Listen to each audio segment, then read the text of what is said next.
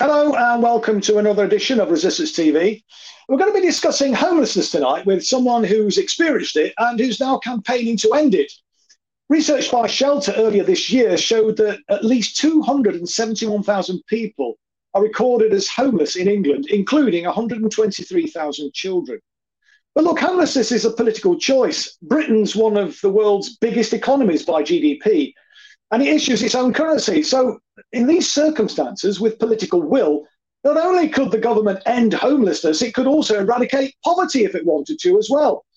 But of course, the political will doesn't exist within Britain's current political class. Both the Tories and, regrettably, the Labour Party are wedded to neoliberalism, which just serves the interests of wealthy elites at the expense of everyone else. In fact, if you think about it, all of the parties who've taken their seats in the British Parliament are signed up to neoliberalism and the war machine. So I'm delighted to be able to welcome Steve Gower onto the show this evening. He's fighting back against a rotten system to which he fell victim himself back in 2016. And after getting back onto his feet, he vowed that he'd do everything he could to prevent others going through the same experience that he did. He became an advocate for homeless people, and that's nothing in return. Steve's also a passionate campaigner against fuel poverty and is part of the Insulate Britain campaign group. And regular viewers might remember Steve being on this show perhaps a year or so ago now, talking about the Insulate Britain campaign. Also joining us this evening is Sam Pope, who is a filmmaker, and he's making a film about Steve's story. Anyway, welcome both to the show this evening. Perhaps if I could start with you, Steve, if that's okay. I wonder if you could just sort of say, because look, a lot of people read about homelessness, see regrettably homeless people on the street all the time, a phenomenon that, to be honest with you, I mean, I'm 66 now, but when I was a lad growing up, right the way through, even in the 80s, in Margaret Thatcher's time, certainly in Derby anyway, and most sort of provincial towns like that, you didn't really see homeless people on the street, people begging on the street. You really didn't see it. And so people now, of course, are seeing it. They read about it, but obviously a lot of people have never gone through that. And I guess a lot of people would be interested just to hear, firsthand from somebody like yourself who has gone through that extreme situation. So perhaps you could just sort of maybe set the scene for us, if you can, Steve, about what it's like, being homeless, and how what did you do? Well, first of all, Chris, thanks for bringing me on the show again. I'm so glad to see you again. I haven't seen you for a while, and it's always a great time when I see you. Where do I start? I remember, because going back, like you say, 2016, I had a relationship breakdown basically, and I fled the property, as many, not all, but many men do that, and that's why there's usually a larger number of men that are homeless than women. And I expected, as you said, I hadn't seen homeless people in my lifetime until then. I lived in the suburbs of Gloucester, not actually in the city, but I come into Gloucester because that was the only place I could have at that time. And I thought, okay, I'm going to be, in this little house shared occupancy thing, small little property for about, a couple of weeks, and then I'll get myself a flat. That wasn't the case, though. I was basically told that, and I know the reason why now, because I wasn't from Gloucester, I didn't have a local connection, and that they weren't prepared to, the Forest of Dean where I was living wasn't prepared to pay for my rent. And I didn't want to go back to the Forest of Dean. That's the Forest of Dean Council, I presume. Yeah. And that's the way it is everywhere. And I didn't have a local connection, but I fled, and I didn't want to go back to the forest. So I was happy to stay in Gloucester. So fortunately, someone called me up, and I can't remember for this day who it was, and said, basically, Steve, there's nothing we can do, but if you get into the house of multiple occupancy in Gloucester by tomorrow, which was the Friday, by 9 o'clock, you'll have a room. And I thought, well, I got no other option but to take you up at the offer. Not realizing the fact what I was stepping into. It was basically a multiple occupancy premises, and like yourself, I was in the building as well, Chris. And towards the end of my career in the building, I become a health and safety advisor. Like a rep in the building trade. So building trade. Yeah, in the building trade. Yeah. So I done my NEBOSH and I done my NEBOSH construction. So I had a little click about, working conditions, but obviously nothing about housing conditions. But to me, I wouldn't even put the lads in there for a cup, as a canteen. It's really rough. Yeah. And the clientele there were obviously not clientele that I'd normally establish myself with, because they had drug issues and alcohol issues and God knows what, bless them. So I become really fractious, scared. I was 49 years old, and I was in an environment I wouldn't put me dog in, you know what I mean, at that moment in time. So they gave me a little room, which was, I can assure you now, was smaller than a police cell since I last seen you. All right, so I know what that looks like. Yeah. So you know what police cell looks like, yes. We'll have to get you on again, Steve, to talk about that, perhaps. So yeah, go on. Yeah, all right. So I went, basically from there, I was in my room forever and a day. I didn't want to leave it. I felt safe in there. I had one individual that was visiting me, which was from the council or some sort of link person, and she turned up once a week, and that was the best day. The highlight of my week was she turned up, sit in my room, we'd have a chat. She wouldn't say a word. I just spew out everything I wanted to say, and then she'd say, well, I really haven't done nothing, but she'd listened. Yeah. So eventually she got me about 7 months I was there, but after 3 months, and I promise you this, I was in that room for 3 months solid. I wasn't going to come out, but I had to share the bathroom, I had to share the toilet, I had to share the kitchen. So inevitably I was bumping into people, and as I started bumping into them, conversation brought up, and I thought, after these guys, if it wasn't for the grace of God, I would have been like them when they were in their 20s or 30s or 40s or whatever. So a bit of a rapport got on, and I settled in. They were really good friends, but I was noticing that they were begging in the streets, and I couldn't work it out because they had accommodation. These particular people had accommodation, but they were still begging, obviously for their habits and what have you, But that brought me out to the real homeless people that were homeless, and from then I was sort of challenging the council why they were. I'm cutting a long story short here, but I got their trust, and that was basically through listening, which I'd learned from this woman that had done for me, and I couldn't believe the injustices, Chris. I got that upset that I eventually started volunteering in the Citizens Advice Bureau. And fortunately, they brought out the Homeless Act, Reduction Act, and I took that course, thankfully, through the Citizens Advice Bureau, and I flew, because then I had the law on my side, and I was challenging the council. Is that how you sort of got back on your feet then, Steve, through that process, or through working as a volunteer and so on? I mean, is that what kind of, as it were, rescued you from that predicament that you found yourself in? Because as well as I was listening to them, they were listening to me, and without me realizing I was spewing out, I was saying, "Yeah, I agree with you, mate. You know what I mean? I'm like this. I got that, and that was just releasing the anxiety and the pressure and the injustices that I felt for them, let alone for me. And it was empowering. And they said, "Steve, you're an advocate." I said, "What the heck's that?" And they told me, and I said, "Okay, I'll be that. I'm an advocate, but I'm an independent one, and I'm a volunteer one." And there's loads of advocates around, but without the independence, you're governed from above what you can say and what you can't say. So I say what I see, and I always have done. And it's got me friends, and it's got me enemies as well. But I can sleep at night. And it was at that point, then I think that I had an idea about a solution, not a total solution, but an improvement on what the system was what needed.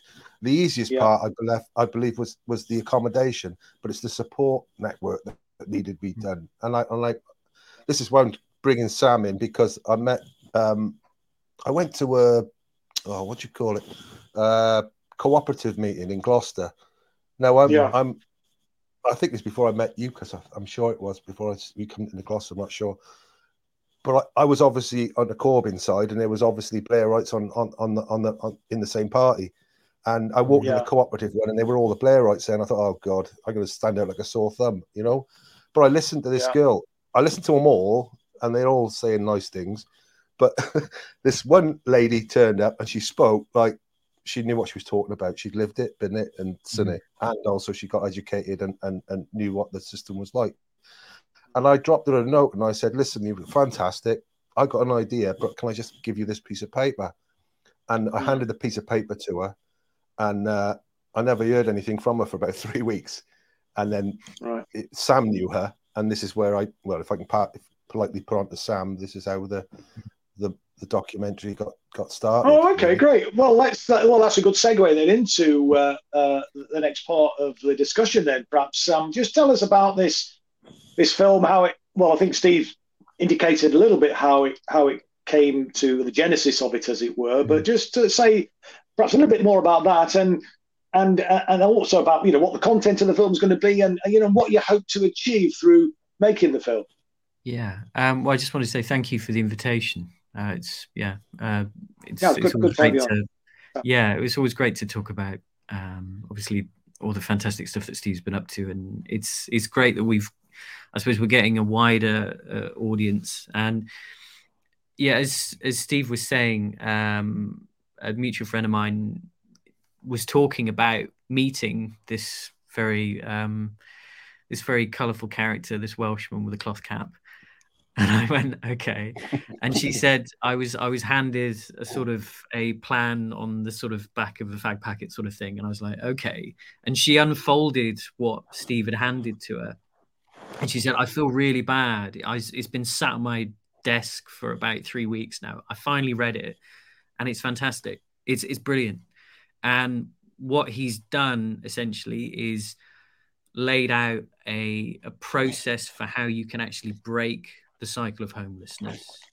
And as Steve was saying before, it's the crucial element in loads of different schemes which is always missing, which is the initial help, the support straight away, because obviously someone's been through trauma, a crisis, or either it's triggered something, or there's all kinds of things that happen to people, and not having that support means that you're really going to struggle to get yourself back on your feet. And it was amazing. We went through the plan. I read it and I went, this is amazing. This is fantastic. So who is he? She was like, oh, well, I've got his contact details, and he's and she kind of unpacked Steve's story. And I went, this sounds amazing.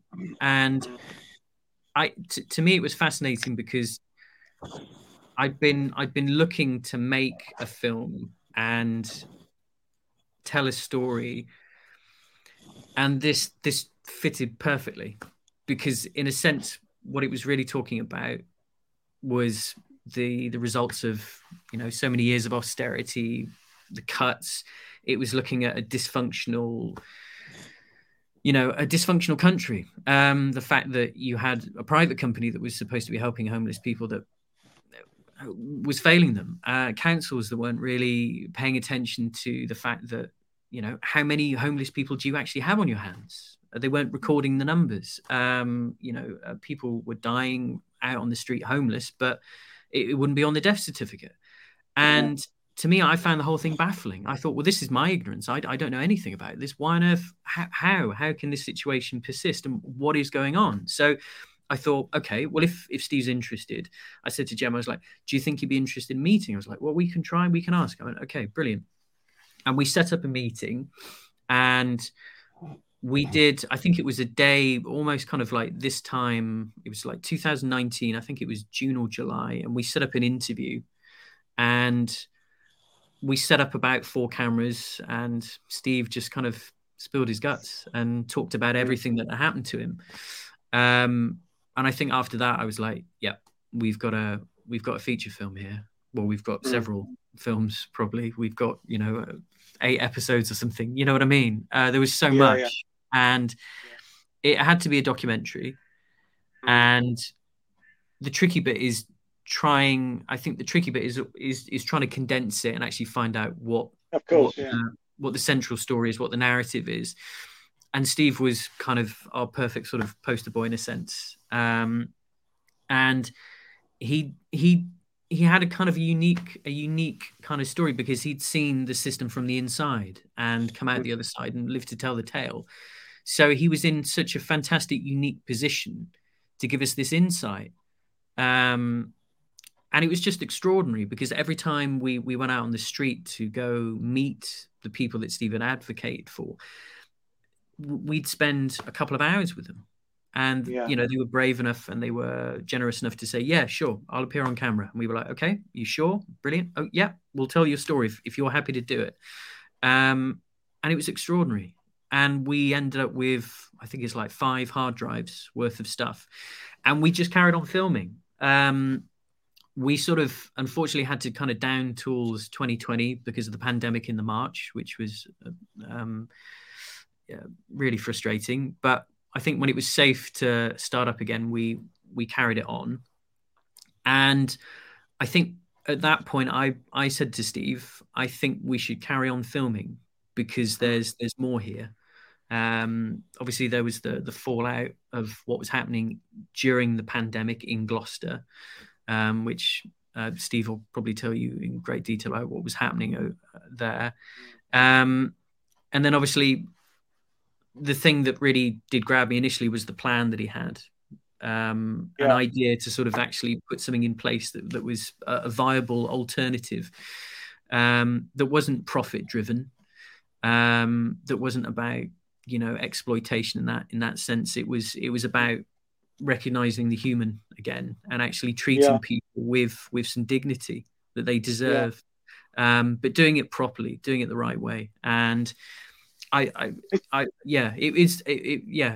commendable what he's been doing. Yeah. I mean, it's been a long-term project then. I mean, it started pre-2020. I mean, we're talking three plus years already. Yeah. When are you hoping to have it finished by? Well, pretty much the next couple of weeks in the summer. Oh, really? So we're kind of right at the sort of final kind of part of the whole process. Then now that's great. Yes, which is great. So we're kind of at the most tricky point at the moment, which is trying to flesh out and finalize and tweak the story. Because our aim is to sort of cut it down to feature length, so an hour and 50, hour and 45. Has the editing process started yet, or are you still got to do that? Yes, it has. Right, so thankfully, I've got a really good sort of post-production team, and they're fantastic. Right. Catherine and Tom, they're brilliant, and Catherine's been sort of chipping away at the 5 hard drives worth of footage for the last year or so. Bless her. Right. But we've kind of got to the third act, and we're just trying to sort of work out, rough cut wise, what the real story is and what the actual narrative is. How are you funding it all, Sam? I mean, because it's quite a long time commitment. Yes. I mean, are you looking to raise money to help get it over the line, or is that sorted now? No, we're still looking for a final chunk to kind of get us over the line. We've obviously got to do the final sort of post-production phase. We've still got about I'd say four or 5 grand to find, and that would kind of complete the post-production phase. So that's kind of the last few weeks of finalizing it, chopping it, cutting it down, and then obviously we've got a composer who's doing an original soundtrack, and Dean Jones is writing that. Really talented musician up in Manchester, so he's ready and waiting for us to hand the edit to him so we can write something to it. And then obviously we've got to do the color grading, all the post-production stuff, cleaning up all the sound and just making sure that it's polished and it's good enough to sort of put out into the world and make sure that it's slick. I mean, look, we've been wrestling with the problem of homelessness and rough sleeping now in, as I was saying in the introduction, for what, 40, 50 years, maybe even longer than that. It's certainly got far worse over the last 40 years or so in what is the fifth or sixth, whichever kind of figures you kind of look at, around the 5th or 6th biggest economy in the world. I remember Ken Loach, I am old enough to remember it as well, with his seminal film, Kathy Come Home, which was a drama, but obviously that, based on fact, and as all Ken's films are, and that, as we know, led to the establishment of shelter. But,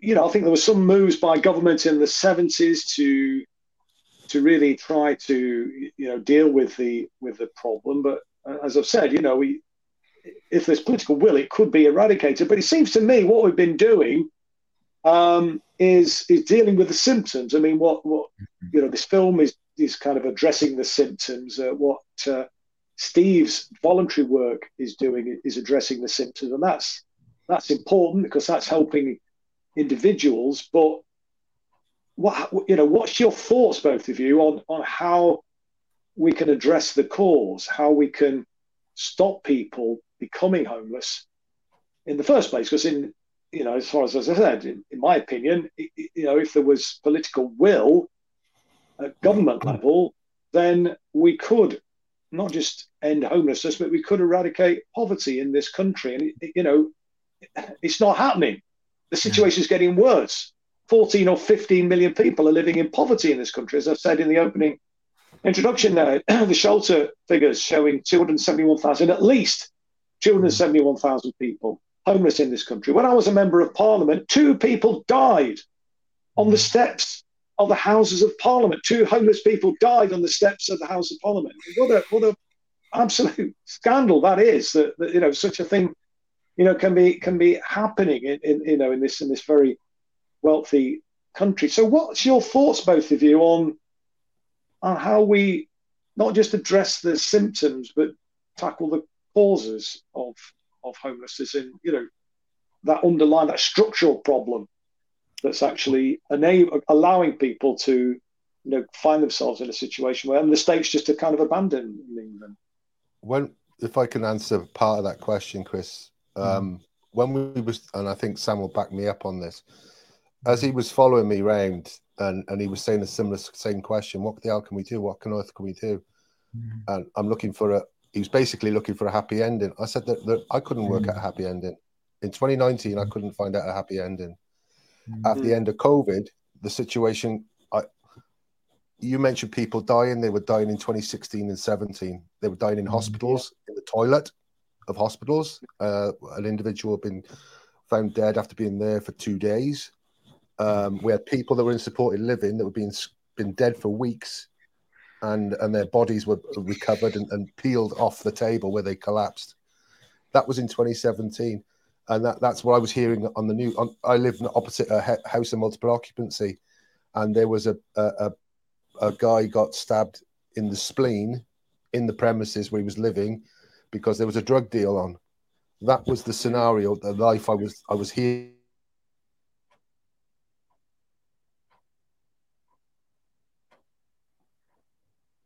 Well, then I've lost you, Steve. You seem to have frozen. Oh. Yeah.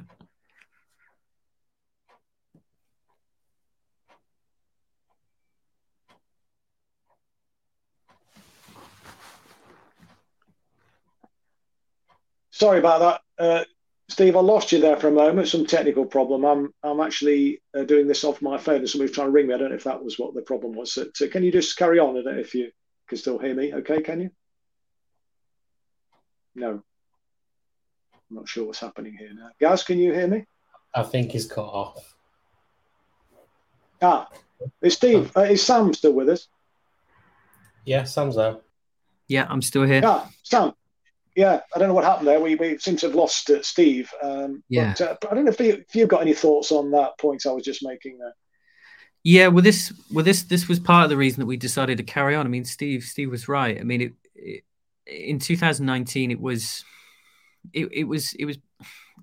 pretty depressing, to say the least. I mean, the reason that obviously I had the impetus for making the film in the first instance was life expectancy in the UK actually stalling for the first time since the 1960s, and to me, I found that extraordinary. Why? I mean, you've said this, throughout the interview. We're a rich country. Why on earth are we allowing this to happen? And it is a choice. It's a depressing choice. And I felt that what Steve was doing, you're right. He was trying to deal with the symptoms of a neoliberal system that is failing all of us, quite frankly. But it's failing the most vulnerable, and it is to do with cuts. I mean, obviously, when you were in MP, you've seen obviously how the country works, and you've seen it from the inside. So from my point of view, I thought, well, as an ordinary citizen, as a member of the public, as a filmmaker, as an art student filmmaker, you know, what can I do? How can I help? And it seemed that the smartest thing to do is to take the camera out and go out into the street and actually find out, ask questions. And Steve was brilliant for this, because I mean, he's exceptionally modest. He had, and still does now, a whole raft of great solutions and answers to the problems. It's just for some reason we don't seem to be using them. We don't seem to be thinking that actually there is a different way of helping people. It doesn't have to be a private company. You know, we don't have to, you know, sort of outsource our empathy. You know, you could set something up which would be perfect to solve the solution, where, like they do in Finland, you're getting the support straight away. You're getting people straight off the street. And homelessness isn't tolerated at all. I mean, the thing that was extraordinary about COVID was the fact that overnight, the all-in scheme, everyone was in. Yeah, and naively on my part, I remember I contacted Steve during the pandemic, and I said, "Well, isn't that brilliant? Looks like Boris has solved it overnight. How good's that?" And Steve was like, "No. I mean, and that was only a first step. I mean, dealing with rough sleeping, etc. That's just the first step. I think, in my opinion, everybody should have the dignity of a decent home. The one that's warm and is not fetid, not suffering from damp problems. Like a decent home that people can be proud of. I mean, and of course, I suspect, Steve, a lot of the problem is down to or linked to. I mean, you've mentioned this to some extent already. The issue of drug abuse, etc. And again, I think our drug laws are totally unfit for purpose. I mean, I speak as somebody who's a teetotal, non-smoking vegan who's never taken drugs in my life. But my own personal view is that we should completely, decriminalize all drugs, because it seems to me the drug laws just create opportunities for gangsters. And I was speaking to a guy, a police officer who was drug enforcement officer, and he said that we've never really achieved anything in his career, anything positive.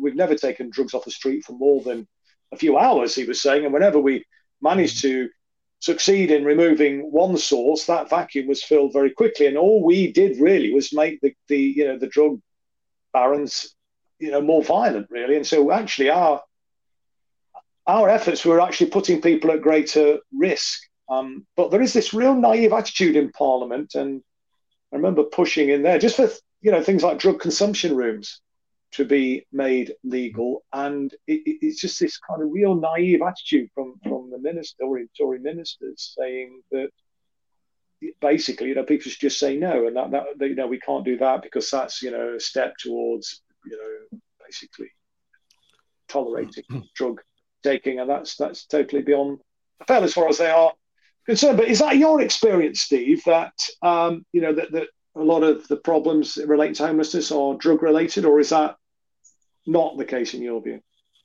No, that's a symptom, Chris. That's the symptom, I believe. All right, and you hit the nail on the head where we are seeing the symptoms. On a personal level, there's a reason. You're not born with a needle in your arm. You're not born with a pipe stick, or whatever they do, or alcohol in your mouth. There's a reason behind it, and that's that. I apologise, I missed this last bit, but to cut. Yeah, sorry, mate. Yes, you just froze, and we lost your signal for some reason. Yeah.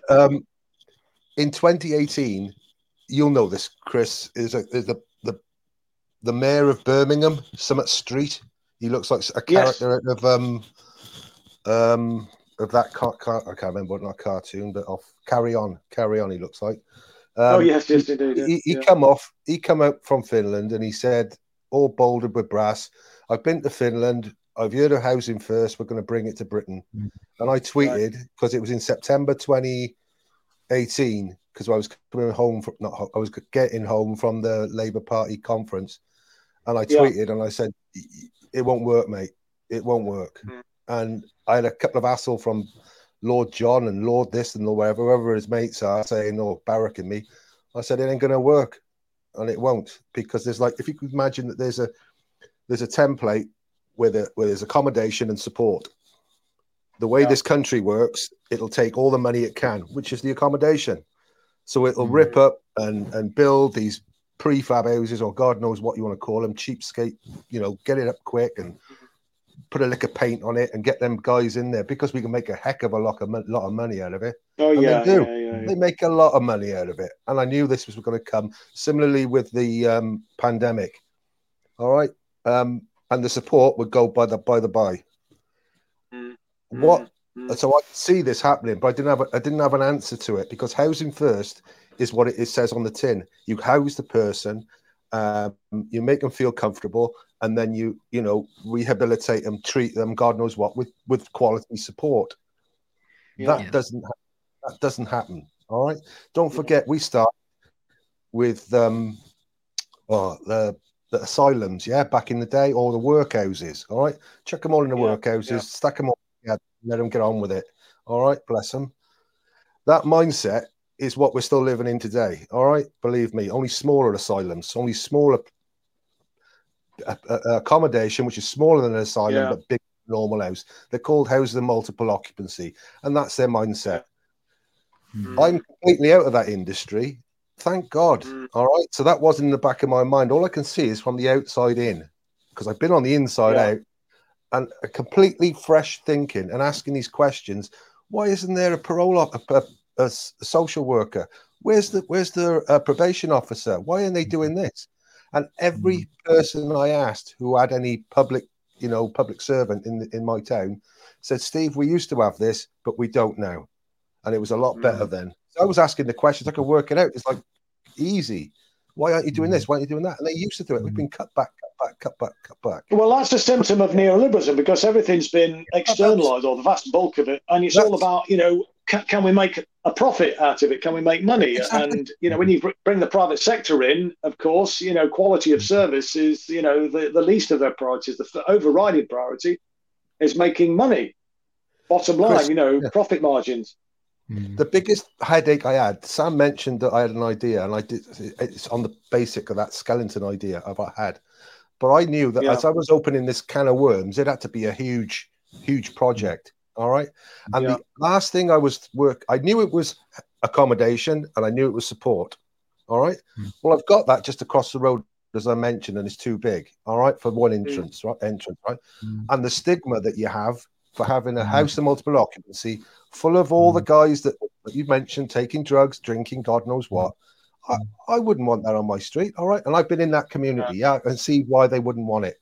And the secret was, and believe me, it is, what can they bring back to the community, all right, other than working? Because these guys, the ones I advocate for, will probably never work in their lives again.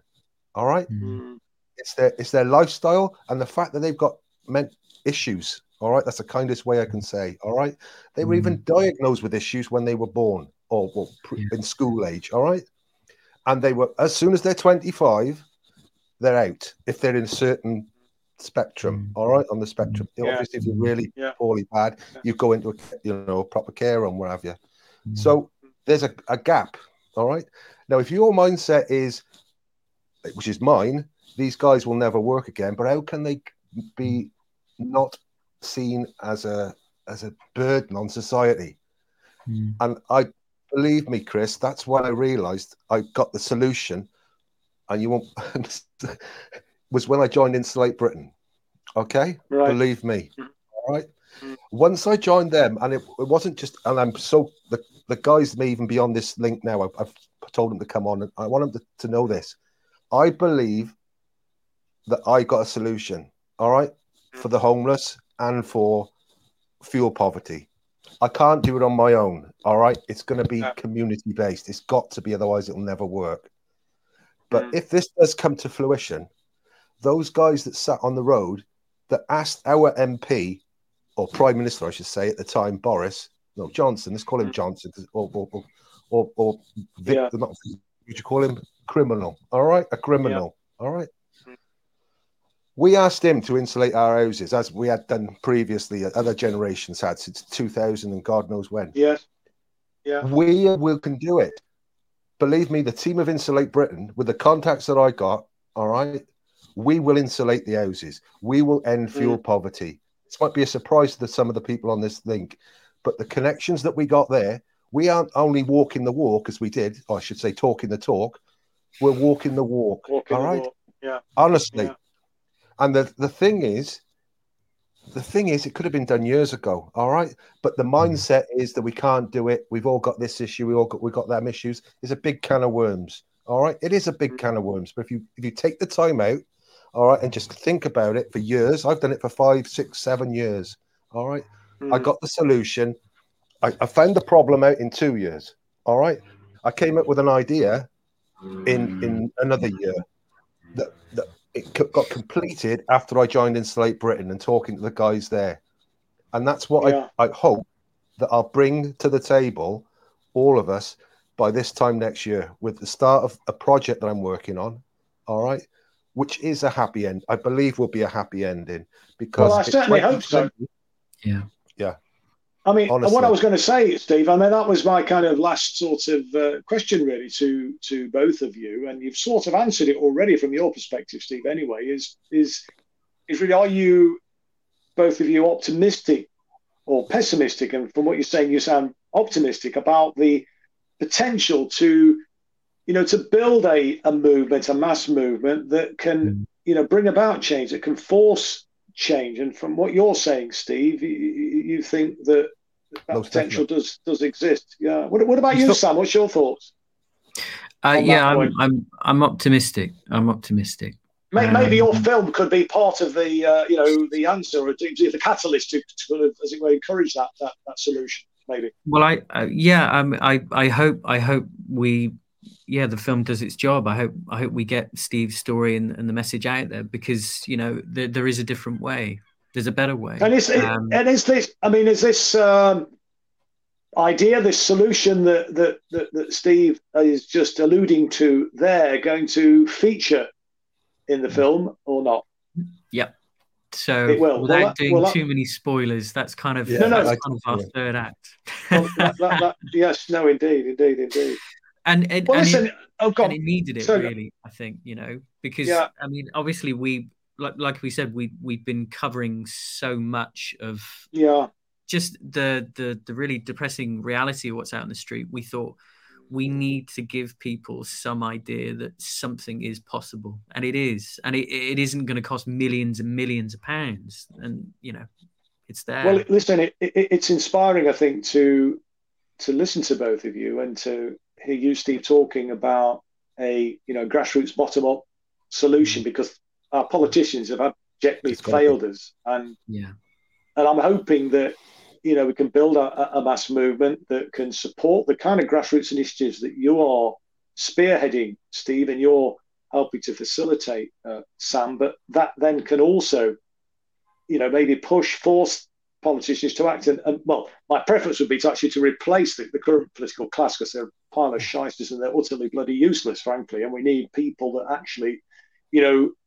have had real life experience and are interested in actually representing the people rather than representing the wealthy elites in this country. What we've got in this country is socialism, but it's socialism for the rich, not and penury, really, for everybody else. It's certainly not socialism for the vast bulk of people.